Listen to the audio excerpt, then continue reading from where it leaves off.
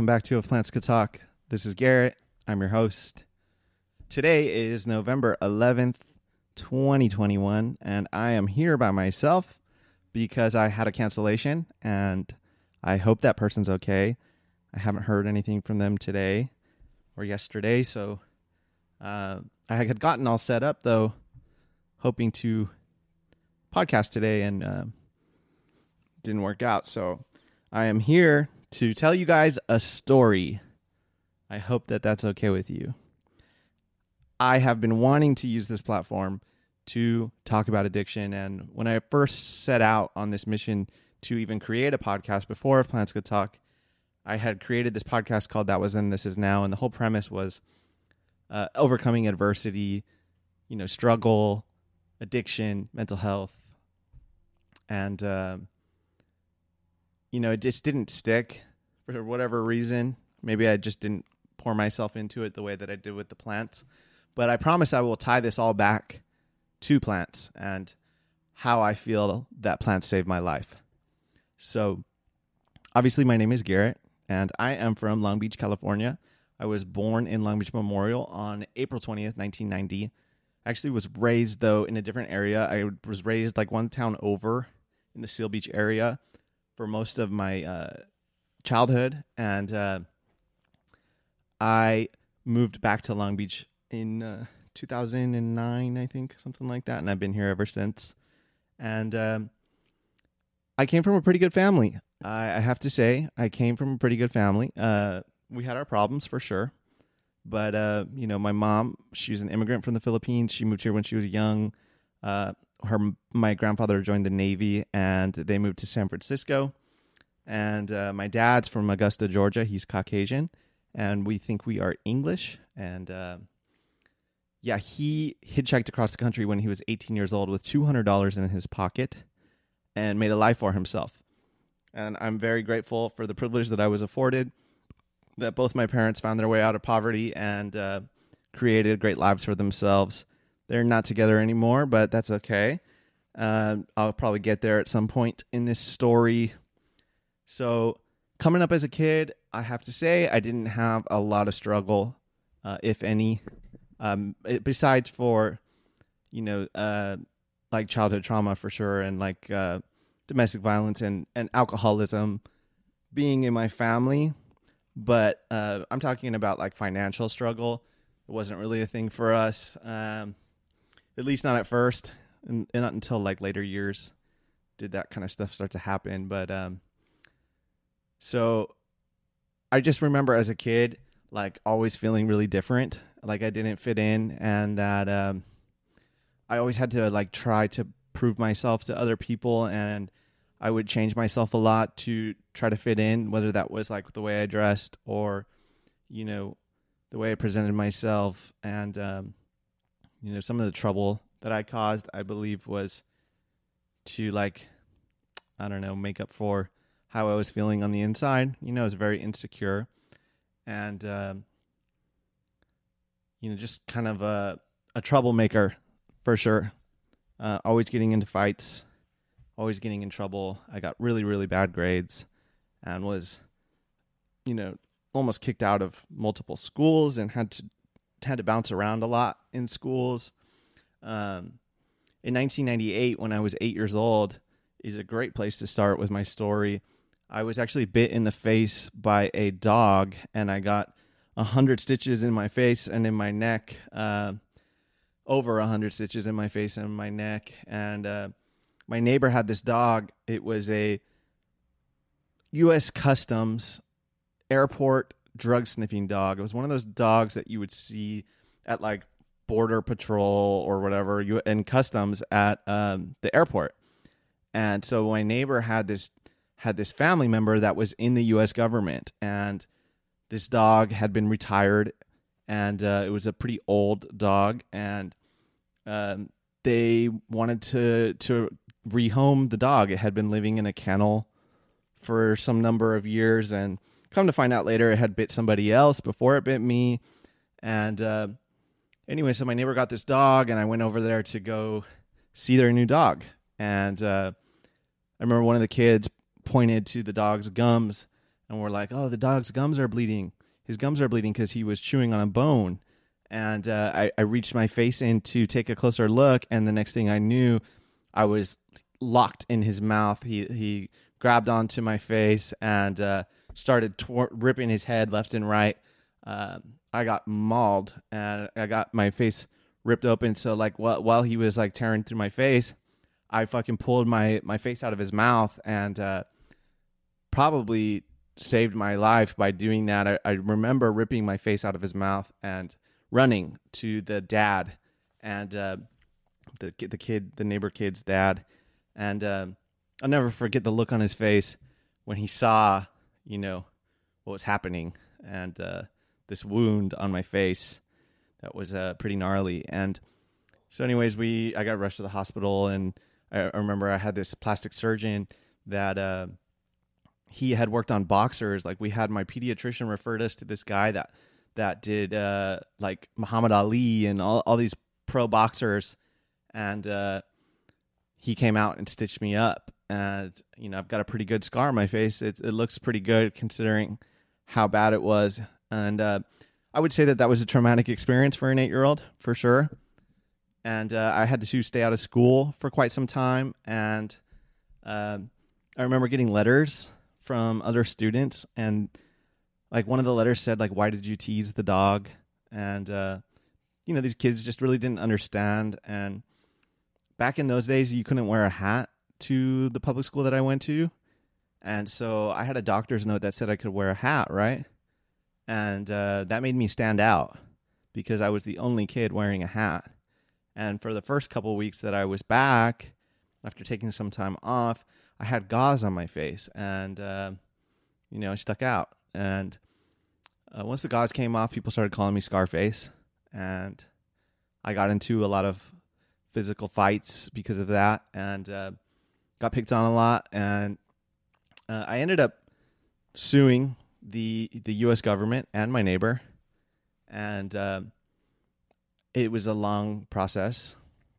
It was quite some years later that I finally was able to settle, and I got a sum of money that some people make in a year. Some successful people would make in a year. But to me, this little kid that had no idea the value of money, nobody ever taught me that. And I didn't understand like finances or a budget. And to me, it sounded like $1 million, and it wasn't. It was a lot less than $1 million. But so like as a kid, I'm knowing that when I turn 18, I'm going to get all this money, right? And so like probably by the 6th grade, just a few years later, I'm like way off into the future. Mentally, I am elsewhere. I'm daydreaming. I just remember wanting to grow up. I want to grow up. I want to grow up fast. I want to turn 18 so I can get this money, and I'm going to be this great success. I'm going to start my own clothing company. Eventually, it was like I'm going to have a giant marijuana operation, and I'm going to make this life for myself. And I remember like as a kid, all I ever wanted was to have a family young. My parents were pretty old when they had me, like 35 plus. And I was the youngest of 4 children. I left that part out. I got 2 older sisters and an older brother. I'm the baby. And I always wanted to have a family young. I was like, I'm going to be a young dad because of this huge age difference between me and my parents. They don't understand me. They're from a different era. We're so different. They don't have the energy that I'll have when I'm a young dad. I'm going to have all this energy, and I'm going to be such a great dad. And, I'm going to have kids at like 22. And, man, I was naive. I wish somebody would have shook me a little bit. I'm like, what the fuck are you talking about, dude? You should wait till you're 30. Wait till you're 35 like your fucking parents had you, But anyways, so pretty early on, I started experimenting with substances. I would say right after the dog bite, I began becoming curious. I would hear these stories about these older kids that were getting in trouble for huffing chemicals and smoking cigarettes. And I thought it was so cool. I thought all these older kids that were badasses were so cool, like rolling up a pack of cigarettes in your sleeve. It was so cool, man. And yeah, so I would looked up to these older kids, and then I started experimenting. I remember sneaking into my parents' liquor cabinet by the time I was in second grade. I mean, I'm 8 years old. And this is, the timing is, like I figured out later, it was right after the dog bite, you know? And yeah, I would sneak into just to try stuff. I remember trying cigarettes and like not inhaling at that age too, like not knowing what I'm doing. And it wasn't until about fifth and sixth grade that I actually started like habitually using substances like on a daily basis. So like by the sixth grade, I was drinking on the weekends with my friends and partying. And I remember like the first time I drank until I blacked out, and smoked pot every day. I became a stoner, you know, at 12 years old. And yeah, I like hung out with a lot of older kids, and you know, just like get peer pressured into stealing bottles for these older kids, like to run into the store and steal a bunch of alcohol. And yeah, man, I had some really bad idols, unfortunately. And by the time I was in eighth grade, I had tried cocaine and started experimenting with mushrooms. And shortly after that, the next year, well, actually, let's stay there. In the eighth grade, I went down to Mexico on a surfing trip with my friends, and my friend's mom, who was like the cool mom, right? And we went into a pharmacy as little ass kids, 14 years old. We go back in those days, at least you could. I walked into a pharmacy, I bought a bottle of Somas, and I brought them back across the border, and was selling them and taking copious amounts of them on campus at school. And I got caught. And I remember when I got caught, they were like, you know, wanted to expel me, but they couldn't prove it because I was fucking slick. And you know, they never really found it, but they knew it was happening. And it was such a controversy. I ended up just leaving the school and going to this private school for fuck ups because I couldn't get in anywhere else. And I had been suspended so many times for fighting, and you know, had terrible grades. You know, it's like a D's and F kind of kid. You know, and I was the type of kid that would get all F's and D's, and then in drawing and painting, I would get an A, or in photography, I would get an A. Always very like artistically inclined, and would like sneak out of school, ditch school to go skateboarding all the time. Like that was my thing, you know, like skating and art. And I was really into like apparel and like fashion and stuff, and painting and graffiti and all that stuff, hip hop. Started DJing around that age too. Around 12 years old, I got my first pair of turntables.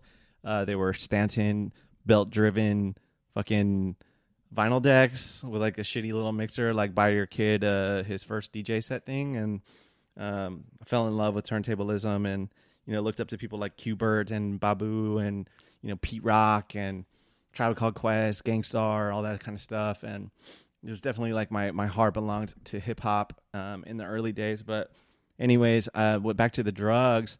You know, I remember after I got busted with the pills, I started journaling because like shit was really hot at home. You know, my family was really disappointed. I remember my mom crying, and you know, nobody ever really believed that I was as bad as I was. Nobody wanted to. I was enabled a lot, and it's not their fault. It was the tools that they had at the time, you know. But I definitely was enabled to continue to do what I did, and nobody really knew just how bad I was, you know. And I remember journaling. This is the first time I had suicidal thoughts. I was about 14 years old, and in the 8th grade, whatever age that is, 13, 14, and yeah, I'm journaling. And I remember putting a bottle of pills, and it said Somas. I drew it, a little bottle of pills and Somas, and with a big X through it. And it said, "Should I kill myself?" And yeah, my parents like found the journal. My dad like was like snooping around, and he found it, you know, and made photocopies of it, and actually ended up giving me the photocopies later on in adulthood. But I can't imagine the pain that I was putting my parents through at that time, you know, and just like such a young kid. If my 14-year-old was doing that, I would be devastated, man. And fast forward a year, I tried meth when I was 15, 16. I started smoking meth. First time I smoked meth, I was in like this crazy little trap house, like a trashy crowd. And man, they were like they were like these like white power guys, you know, and I was mixed. Like one of my friends, he wasn't, but his sister was, and so his sister would bring her friends over, and they were like these skinhead guys, right? And man, I'm like hanging out with them, and they would say foul shit to me, you know, really racist shit to me, like I'm a mud and I'm mixed because I'm mixed. I'm a mud, a disgrace to the white race, and yes, I smoked meth, and during the period that I was experimenting with meth at that age, my real friends, like they told me like we're not gonna be friends with you anymore, dude, if you're gonna keep doing this. And so like I smoked meth for like 2 weeks straight, and then I stopped because I didn't want to lose my friends, like my real friends, not those losers that I was hanging out with, you know, that were like mistreating me.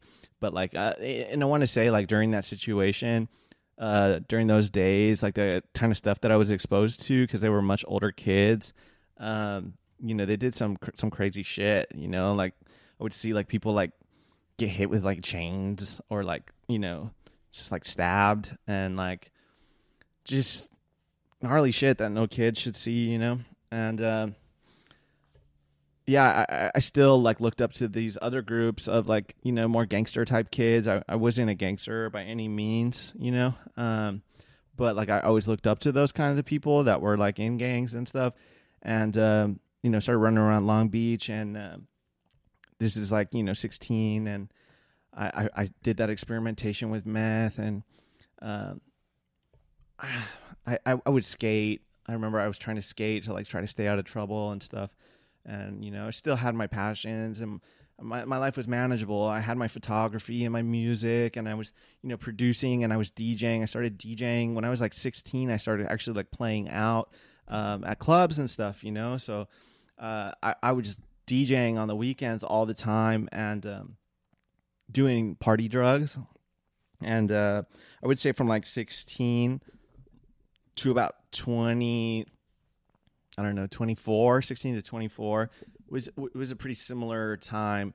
I can just kind of like summarize those years, those 6 years or so. I was DJing on the weekends, every weekend, like sometimes double dipping. Like I had 2 bookings. I would like DJ in the desert one night, and then like DJ in a warehouse in LA the next night, and going on crazy missions, and like, you know, doing lots of nitrous oxide and like ecstasy and acid and cocaine. And I would party hard from like Friday until Sunday, sometimes Monday, Tuesday, you know.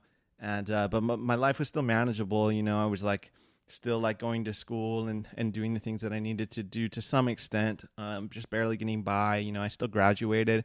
I graduated high school a little bit late, but I graduated from a continuation school. And when I was 19 years old, well, actually, around that age when I was raving a lot, I had this girlfriend, Lexi, who has since passed away. She passed away in 2018, and you know, her and I were very close. We were like high school sweethearts. We went to prom together, and yeah, and, you know, like we grew up together, and we would rave a lot and stuff. But then her and I were off. We broke up, and I met this other girl, and started dating this girl with this kid. This girl, I was 19 years old. I had just bought a house.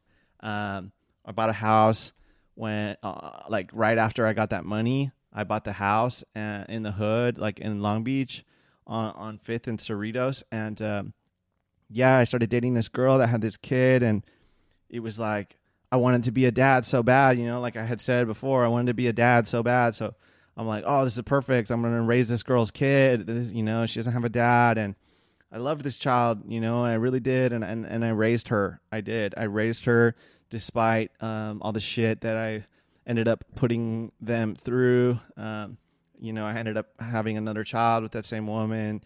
My oldest son is with her. And I have to say that that relationship was very toxic, and in both directions, you know. I traumatized her. She traumatized me. I'll leave it at that, you know. And I've had to pay the piper on that one for sure. I'm still facing consequences for, you know, the shit that I put my family through, using drugs, and you know, like I lost custody and stuff like that, and just been slowly regaining it now. So I dated that girl, raised her kid. We didn't have that second child yet. We broke up in 2014, and I'm 24 years old now, and I was so irresponsible with my money. You guys, by the time 24 was around, I was already paying Peter with Paul's money. I was, doing crazy shit, like moving packs of weed and like getting into huge amounts of debt with people that you don't want to owe $1 to, and just getting myself into really sketchy situations, like vending cannabis to the medical marijuana dispensaries, going door to door. I remember I got robbed, like a lot of fucked up shit happened, and I was already really irresponsible and things were falling apart. And then, we break up in 2014. I'm 24 years old and I'm like out of money, and I'm like, behind on my bills. And so what do? I get addicted to OxyContin, and someone introduced me to this little pill called oxycodone. And, it was 30 milligrams and it costed $30. And one line and I was off. That was it. Everything's black after that. My story changes drastically. Now I'm using this drug every day just to feel well. I can't function without it. I'm willing to do shit so I can get it. Unspeakable shit so I can get it. And, I'm alone a lot. And, my lights are getting turned off. My gas is getting turned off. My water is getting turned off. And, when it got so bad, I remember I was living in the house by myself and I had no utilities. And so I'm walking. My car got repossessed. I'm walking to the water machine at the liquor store. And I'm filling up one of those Arrowhead water bottles, a 5-gallon water bottle with water, and then I'm carrying it back to my pad. And I'm showering with less than a gallon of water, like once every few days. I work up the energy or have enough drugs to get by. I feel well enough to go get the water so I can shower. I'm pouring this water onto my body like fucking bird bath in it, And man, I was depressed. And I remember spending weeks at a time in bed and wanting so bad to get off this drug, but I can't, I can't stop. I can't put it down no matter how bad I want to. And nobody knows just how bad I am. Nobody. Not a single person knows how bad I am. Maybe my ex. But, and then I'm like, so then I end up having to file for bankruptcy, right? And I filed for this Chapter 13 bankruptcy, which like let me keep the house, but like forgave all my debt, and ended up selling the house out of bankruptcy, and was able to recover a little bit of money from the house. And that was the worst decision ever because the house is worth so much more now. I fucked up. But anyways, I got a little bit of chunk of change, and within 2 months I was homeless. Within 2 months I spent every single dollar of that decent chunk of change on drugs. And all I had left was my van. All my belongings had been sold off, auctioned in a storage unit. Like I stopped paying my storage unit, and all of my childhood possessions were in there, and like pictures, everything from my life was in there, and it got auctioned because I didn't pay it. And I'm living in my van now, and I remember it was around like Thanksgiving to New Year's. I was living in my van in this parking lot in Long Beach on the border, like a river's end. It's like this little river jetty parking lot. And I had this Volkswagen bus, and me and my dog Lua were living in the van, and nobody knew. Nobody in my family knew that that's where I was staying. I was too ashamed to ask for help, and had not yet tried to go to rehab or anything like that. And I just remember that was early rock bottom for me. The funny thing is it gets so much worse after that, That's just like early rock bottom. And I remember like I woke up on Christmas morning and my ex like met me at like a Ralph's parking lot and like bought me some razors and like some shaving cream, and I like used a water bottle and I shaved my face and like put a button up on and like went to go show my face at my family's house and stuff like that. And that was like normal for me. Eventually I was able to, well, I left this little detail out during that time that I was homeless. My ex, we were so off and on, and she was 9 months pregnant, expecting my firstborn son, and despite her being 9 months pregnant, I still couldn't stop. I'm about to have a baby. I had just gotten this chunk of change, this large amount of money from selling the house, and I was supposed to be saving it so that we could get ready for having this baby. And I spent it all. And I remember the day that my son was born, I was so happy because, not just because my son was born, but because I got to stay in the hospital, and they had food and fucking it was warm, and I wasn't sleeping in my car, and we ended up actually staying there for like a few days because it was like a traumatic birth, and like the baby was like in the NICU and stuff, and she got fucked up giving birth. And anyways, my family ended up helping us once the baby was born, getting into a place. We kind of stayed in motels for a little bit, and we ended up getting into a place, and then I found heroin. Shortly after that, I found heroin after my first son was born, and I couldn't afford the oxycodone anymore, and heroin was a lot more affordable, and so I made the switch, and this is where I finally got introduced to sobriety for the first time. Once I started doing the heroin, I started realizing like this is like getting serious, and not all that other stuff that already happened, but like, now we got to pump the brakes because we're doing heroin now, and so I go to treatment, and thankfully I had health insurance, and I went to treatment for the first time in this place in Costa Mesa, and we went surfing once a week, and like they reintroduced me to my like hobbies and my passions. Like we did art therapy, we did sound baths, and I fell back in love with yoga, and like my spirituality, which is something that I left out too. Like growing up, I always had that.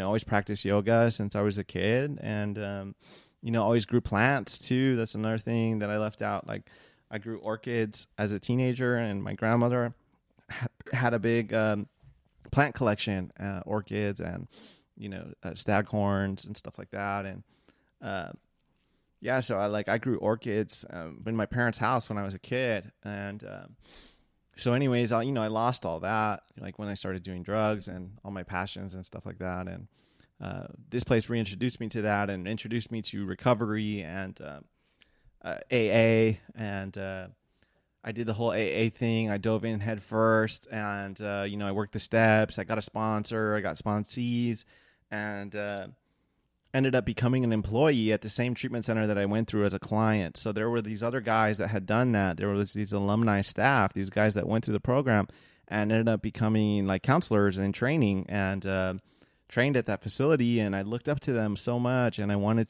to be a counselor so bad. And so that's like, gave me motivation. And then once I hit a year sober, I was able to work there. And that was my first job in treatment. And I fell in love with it, and started to learn that this was a strength of mine. And I would have never guessed that like talking to people and like using my experience to help other people was going to be so rewarding, and that I was going to be even the least bit good at it. I always very, very much questioned myself and was very insecure, and did not believe in myself at all. And, that started giving me that external validation. Like, you have a purpose in life, there's a reason why you're here. There's a reason why you went through all this. Like, you have something to live for. and so that's what I decided. This is what I'm going to do. Unfortunately, at 18 months sober, that time around, I relapsed, and I went out for about 2.5 years. So now we're in. I'm sorry if my timeline's fucked up, but like around this time would have been 2015. I had just had my first child, and my first blood child, and my first time in sobriety, and got sober for 18 months and then relapsed. And I learned a lot during that time, and thankfully I think that I was able to apply a lot of what I learned during that time, all that experience that I gained, both on the side as a client and on the other side as a staff member, and in the program of AA. But when I went out, I relapsed, and they say like when you're sober, your disease, your addiction is in the corner doing push-ups, just waiting for you to fuck up. Like, do it, just do it. Watch what happens. Watch what happens. I'm fucking ready. And as soon as I went and used for the first time, it was like fucking blast off, into outer space type shit. Like I graduated into being an IV drug user, and started IVing hard drugs every day. And I didn't just like pick up where I left off. I got catapulted into the next dimension of using drugs. And I was always very competitive, and like always wanted to be the best at everything. So I think like deep down, that part of me like always wanted to be like, I'm going to be a drug addict. I'm going to be the best drug addict that I can be, and I would use such insane amounts of drugs, copious amounts of drugs that no human should ever be able to tolerate. I would get these crazy tolerances, and eventually would overdose. I overdosed more times than I can count. I was hospitalized for overdose. I had a drug-induced heart attack from IV cocaine use, and I was in a cardiac unit for a few days. I was Narcaned multiple times. I had flatlined. I was blue. My friends would find me blue, and have to call 911, and I had to do the same for a lot of my friends. I've had to do CPR and Narcan, and just really traumatic experiences. And during this run, like I was using meth, so I started like becoming a lot more criminal, and started engaging in some very criminal activity in order to get my drugs and stuff like that. And I had left out that I was arrested a lot, like as a young adult from 18 until now. I've been on probation my whole life. I've been arrested so many times, and my family has like always been able to help me, except for this most recent time, and so long story short, during this run, I'm doing all this criminal activity. I'm in episodes of drug-induced psychosis, like those guys that you see on Skid Row that are like, talking to themselves and stuff. That was me. I was one of them. I didn't know what was real and what wasn't. I remember thinking like my roommate was trying to poison me. I remember sleeping in bed with a shotgun in my hand because I thought that my roommate was trying to kill me. And, just so detached from reality. And I thought that I was going to be stuck like that. I thought I wasn't going to ever come back, honestly. And I still have a little bit of like, I'm still kind of like perma-tweaked. I don't know if people had noticed that listen to this, but like, like I did a lot of long-term damage to my body for sure. And I think some of it may be irreversible. I hope not, but, definitely gave myself PTSD. And I'm not like a victim. I gave myself PTSD for sure. Like the shit that I did to get my drugs, and the type of people that I hung around with, I put myself in this position to get traumatized, and of course there were times that I was a victim for sure, and things that happened to me that shouldn't have happened to me, but a lot of it was self-induced for sure. Like I caused myself a lot of trauma, and so during that run, when I'm like, during the 2.5 year run after that period of sobriety, I lost my girlfriend, my ex-girlfriend. Not my baby mama, but my ex Lexi that I mentioned earlier on in the story. I will keep her family's privacy and just say that she's gone. And that was really hard on me.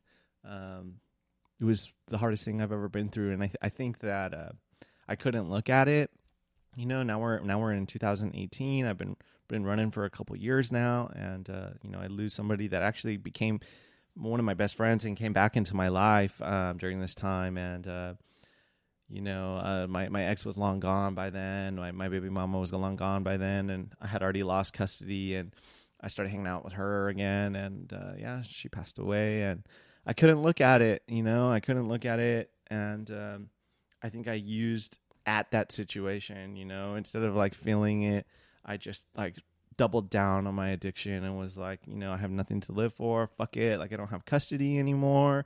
Like I've lost everything that I ever wanted in my life. I have no passions. I have no connections. I have no friends. Fuck it. Fuck it. I'm gonna die a junkie, and I believed that. I believed I was going to die. I believed I was going to die a junkie, and that overdose was going to be the cause of my death for sure. And miraculously, somehow it wasn't.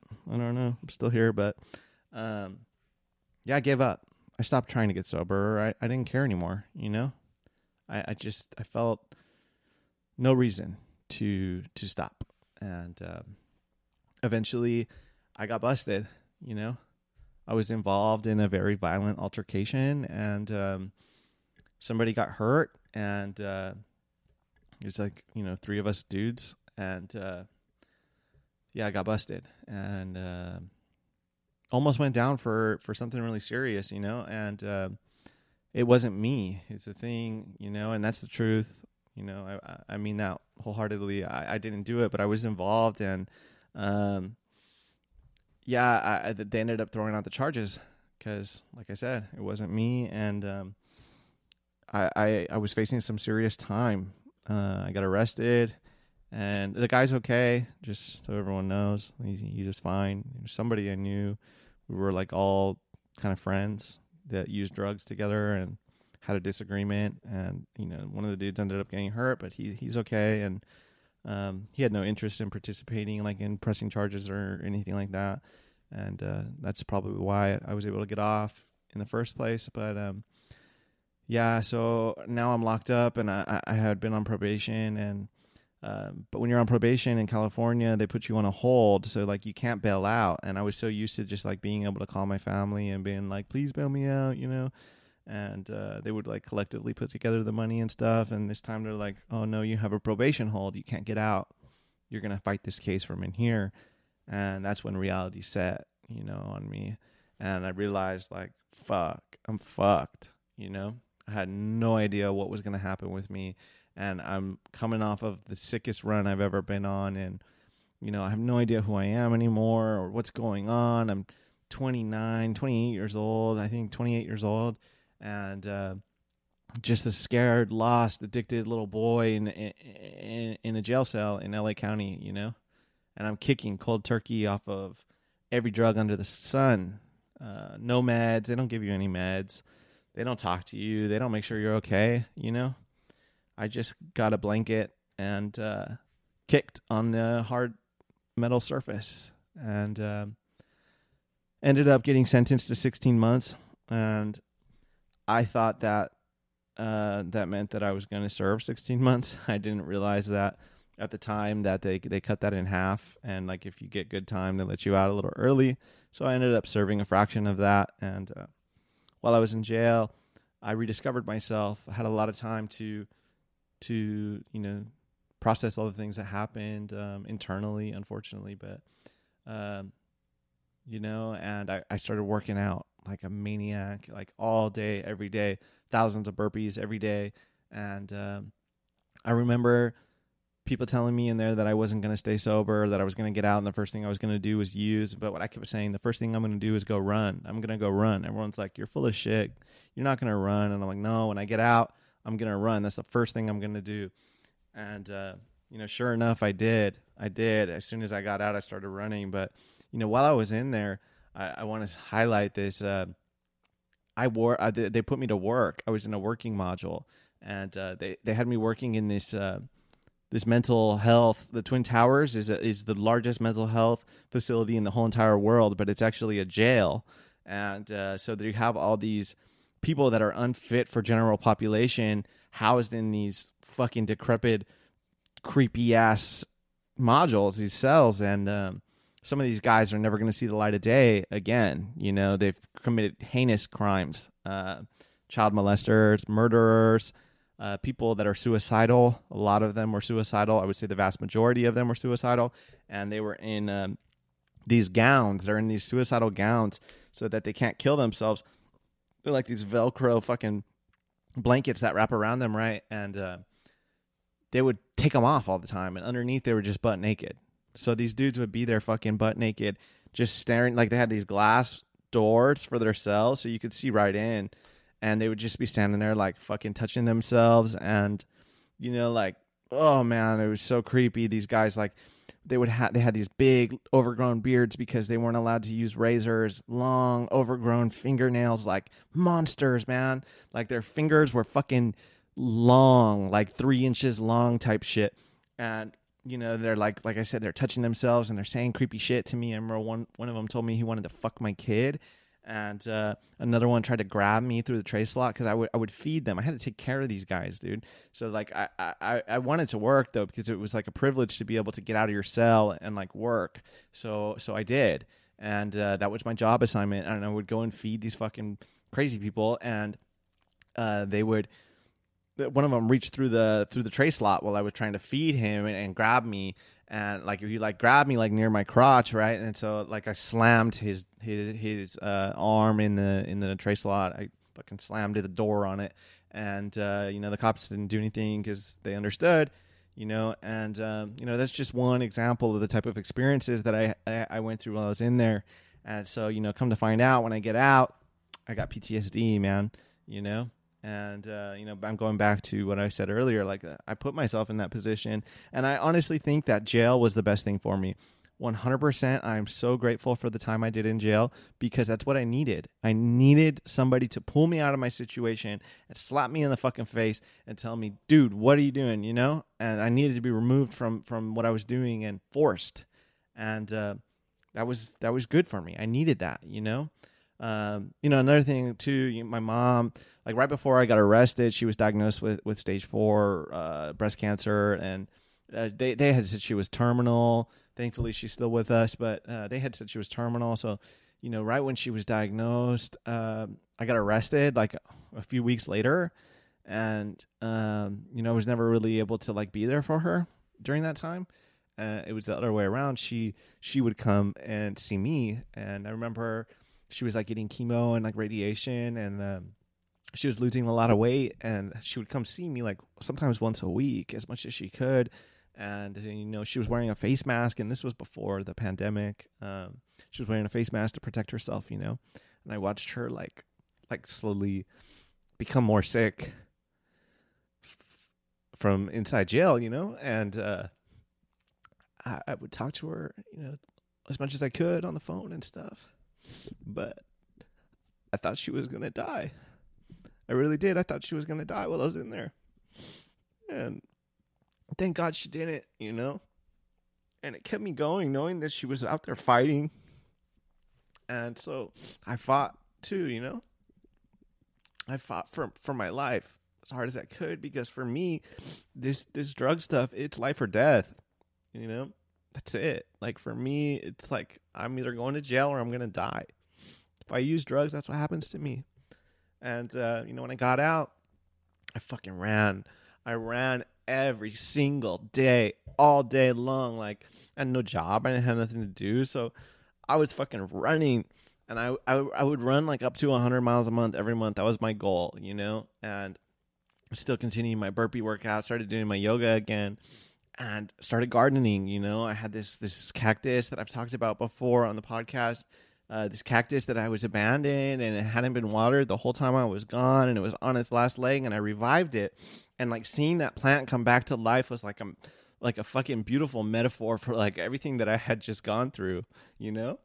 And like seeing it come back, and I was able to propagate it, and I listed one of the cuttings that I took and rooted, and on Etsy, like as a joke, and it sold, and I ended up selling all kinds of plants. You know, I had plants, and started collecting more, and you know, started selling like these little agave Americana pups that I was finding on online and stuff, like people giving them away, and cactus cuttings and stuff, Peruvian apple cuttings, like whatever I could. And what like started out as like a joke and just like a little dream and an idea like became true, and the next thing I knew, I sold hundreds of plants, and it was off and running, and it became a business, and I didn't even really mean for it to, and yeah, like that kept me going, that kept me sober. Like I honestly think that like the plants were a huge part of my healing, were a huge part of keeping me grounded, like rediscovering that, like really just like lit a fire inside of me, and so I started like wanting to do things like this, like podcasts, and I started like, it wasn't right away either. It was like a very slow process for me to like get my creativity back. Cause like when I got out, I had no idea who I was, I had no idea like what I was going to do with my life or what was going to happen with me. And, yeah, like as soon as I got out too, like I joined a treatment center. I called up a treatment center, even though I was like 6 months sober already. The first thing I did was volunteer myself into a rehab, and started trying to get my custody back and working on all that. Like I did 3 months in outpatient, and then I transferred once I got diagnosed with PTSD. It was Halloween 2019. I got diagnosed with PTSD, and I had been out for like, I don't know, 6 months or something like that, and I joined this intensive trauma outpatient program, and started programming with them like for 9 months. And it wasn't very useful, to be honest. It wasn't very helpful, but like the running definitely was. The running and the gardening and the photography. Like I created a photography Instagram.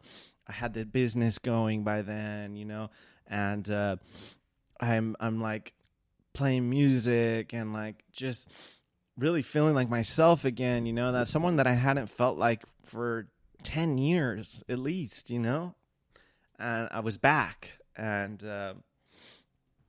yeah, so I got a job. I started working in treatment. I remember I had this planner, my current girlfriend now, Amber. Like she's been a big part of this. Like we started dating almost immediately after I got out. We hadn't spoken in like 10 years, 9 years. We hadn't spoken. We had known each other back in the day and like kind of hooked up as kids. And then somehow she came back into my life 9 years later after not even talking once, and was a rock for me, to be honest, and she turned me into a planner person. And so I started writing down all my goals. Like I'm going to paint my room. I'm going to buy a car. I'm going to get a job. I'm going to address my PTSD. I'm going to get a therapist, all these things. And I started checking them off, and it felt so good, like I'm going to start my plant business and sell this many plants by this amount of time. And, I just became this like very structured person and really benefited from that for sure. And, started working in treatment again, and really like decided that, okay, this is for sure what I want to do. I was working at this beautiful facility and surrounded by a really great team, like people that I wanted to be like, and really strengthened my group facilitation skills. And I learned that like group documentation was like a skill of mine, like writing group notes.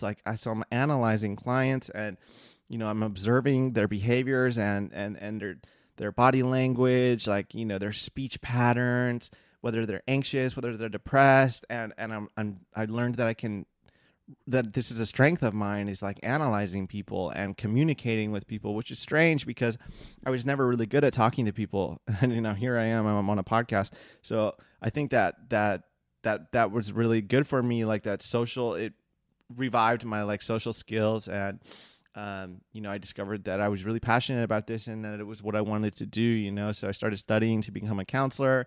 And, I've got all these hours, thousands of hours, done now. And I became a program manager. I started managing a treatment center. I ran a facility with like sometimes up to like 20 clients, and at all different levels of care. I was managing the detox, the residential, the PHP, the IOP, the whole thing, and you couldn't trust me for shit just a few years back, So like a couple years into my recovery this time, now I'm managing a program, and Earthling Botanicals taken off, and I launched the podcast around that time that I became a program manager. I launched this podcast, and it was really hard at first. Like when I first launched it, it didn't seem like it was going to stick. Like I remember posting about it before I even made the If Plants Could Talk Instagram. I was posting about it in my story saying, hey, hey, everybody, like, I want to have a plant podcast. Hit me up. Let me know if you guys want to come on. And nobody volunteered. Nobody hit me up. Not a single fucking person hit me up. So I'm like, oh shit, like maybe this isn't going to work out, you know? And, so I start hitting people up instead, and this is what I learned, is that you just have to fucking ask people. Like, if you don't ask, the answer is always going to be no, you know? And so I hit up Victor Prick and Whittier Prick, and they said yes, and they came on, and it was so fun, you know, and it went so well. And so I just started hitting up other people, you know. There's the early days, it was like Variegated Troy, Euphoria, Mad Potter's Crazy for Cactus, Ketoy. Like, I'm not trying to leave anybody out, just what's coming to mind. And seeing the reception and how receptive everybody was, and seeing like the plant community like during this time period, like even just while selling plants, was like giving me so much purpose, and like really like keeping me grounded and giving me comfort, like knowing that there was this community that like had something in common with me, which is, you know, like for the first time in my entire life, that like there was a healthy community in my life, you know, whether it's online or even in these in-person sales. And I really fell in love with the community, and you know, getting the feedback that I got, like this guy, I remember in the early part of the podcast, he told me like, you weren't born for this, like you were made for this. Don't ever stop. Those were his words. Don't ever stop. And that stuck with me. Those words right there, I don't remember who it was, whoever you are out there, if you're listening to this, thank you for saying that, because that right there kept me going, you know? And I doubted myself a lot, and my PTSD was so bad when I started this. I had so much trouble getting through the early episodes. If you ask some of my early guests, they saw me, you know, and multiple times I wanted to tap out, and it was really difficult for me, but I got through it, and it really strengthened my group facilitation doing the podcast, because like I'm like having these long in-depth conversations with people, and I noticed it's like helping me in other aspects of my life. The podcast has been very therapeutic for me, and strengthened my recovery as well. And you know, here we are now. I'm almost 3 years in January 14th. I'll be 3 years clean from all those substances that ruined my life. Now, I'm not going to say that I haven't experimented with like plants, but other than that, I don't use any kind of substances. I don't drink alcohol unless it's like a very special occasion.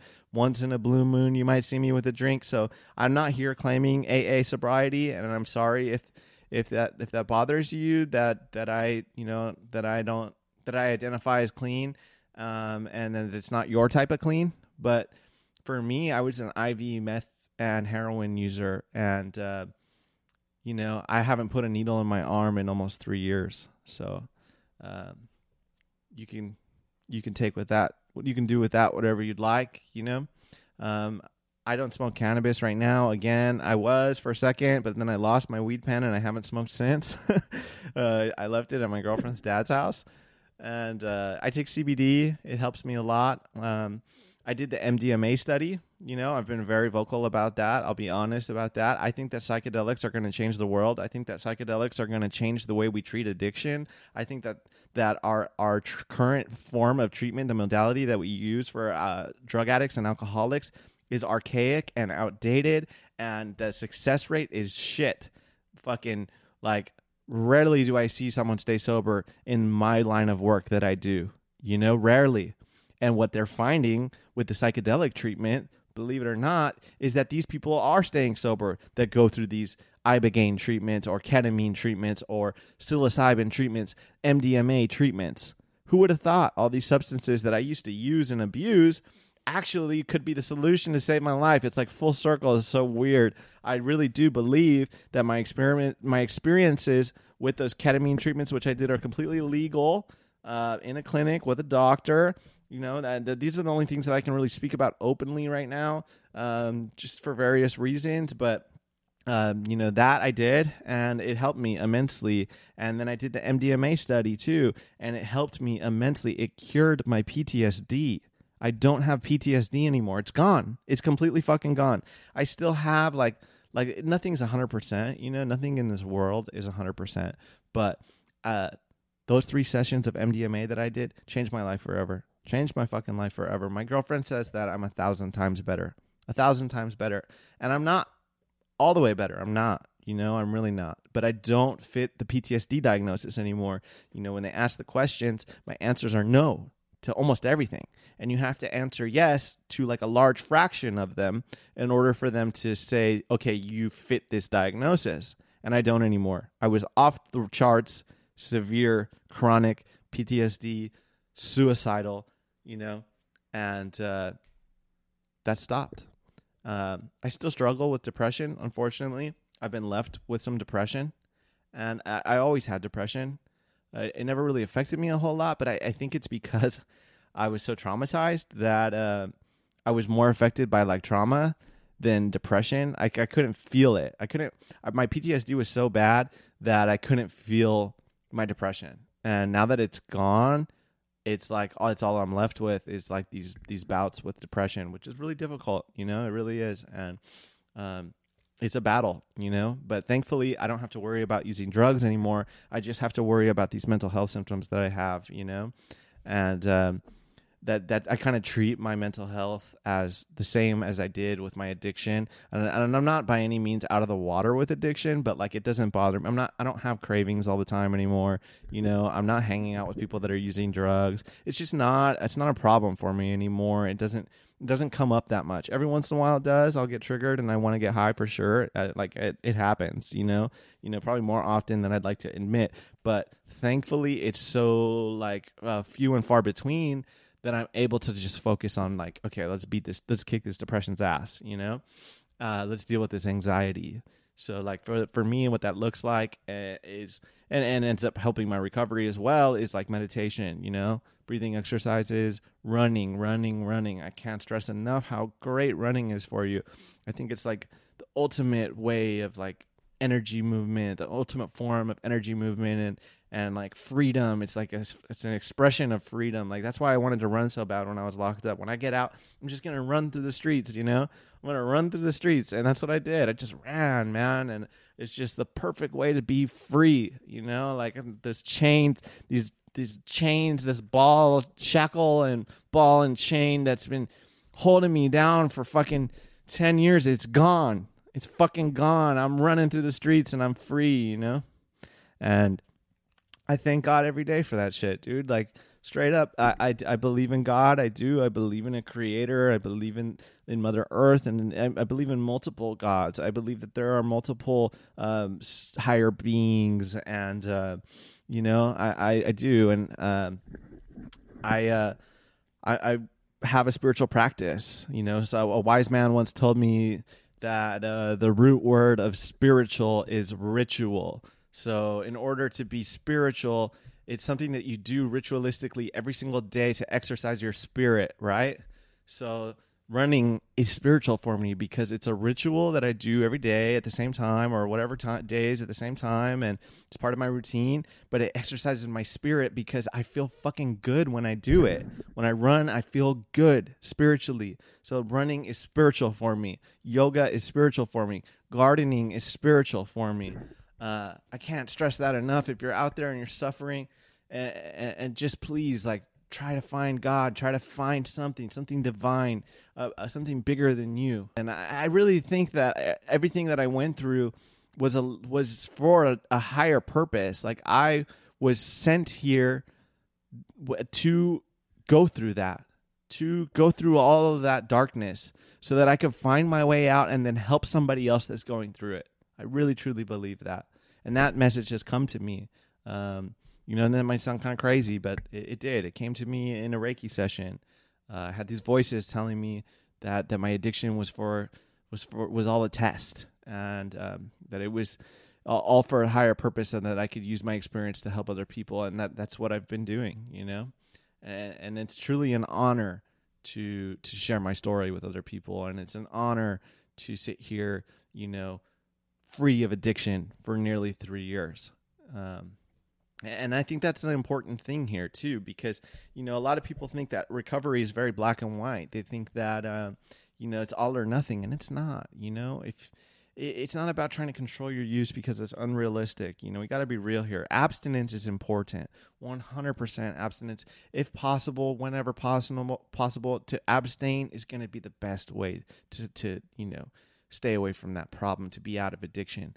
But, however, abstinence is not always an option for everybody. So, I abstain. Yes, I do. I don't use any drugs. I don't. I've taken medicinally, I've taken psychedelics, but and medicinally, I've experimented with cannabis, and it truly is a medicine. That's a fact, but I abstain. I don't use Xanax anymore. I don't use alcohol. I don't use cocaine. I don't use heroin, meth, or anything like that. I just don't touch it. And I changed everything. I changed everything in my life. I changed all my friends. I changed the environments that I hang out in. I changed everything that's in my life. And, my environment is very pure now and light. There's no dark people in my life today. And then that's a big important factor. But so back to abstinence, I don't think that it's for everybody. I don't think that recovery is black and white and that AA is the only way, or that any other way is the only way. You have Buddhist approaches like refuge recovery. You have smart recovery, which is more of a psychology approach. It's CBT, cognitive behavioral therapy. Now you have these groundbreaking psychedelic studies that are changing people's addictions for sure. Because guess what? If you cure somebody's trauma, the pain that their trauma is causing them with these psychedelic medicine sessions, then they won't want to use drugs so much anymore. It won't hurt so bad that they need to use a drug to feel better, So please, if you're not quite open-minded to that, read the studies, see what's happening. I think that this is going to change everything. I really do. Even adolescents, they're doing the next study for MAPS. Their next clinical trial for MDMA is going to be in adolescents, and I support that 100%. I support MAPS doing MDMA studies on adolescents because I, as an adolescent, was very traumatized, and had somebody intervened with something as life-changing as this form of therapy was for me as a teenager, none of that. I truly believe that a lot of that shit that I went through wouldn't have had to happen, but we didn't have those tools back then, and we do now. Now that's not to knock any other form of recovery, because I do think that for some people, AA is the way.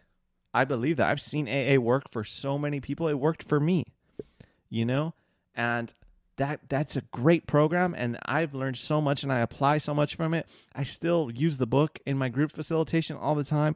I know the book front to back. It's a very important part of my recovery, Alcoholics Anonymous. Huge part of my recovery. However, it's not always for everybody, It's not. The religious aspect might not be for you.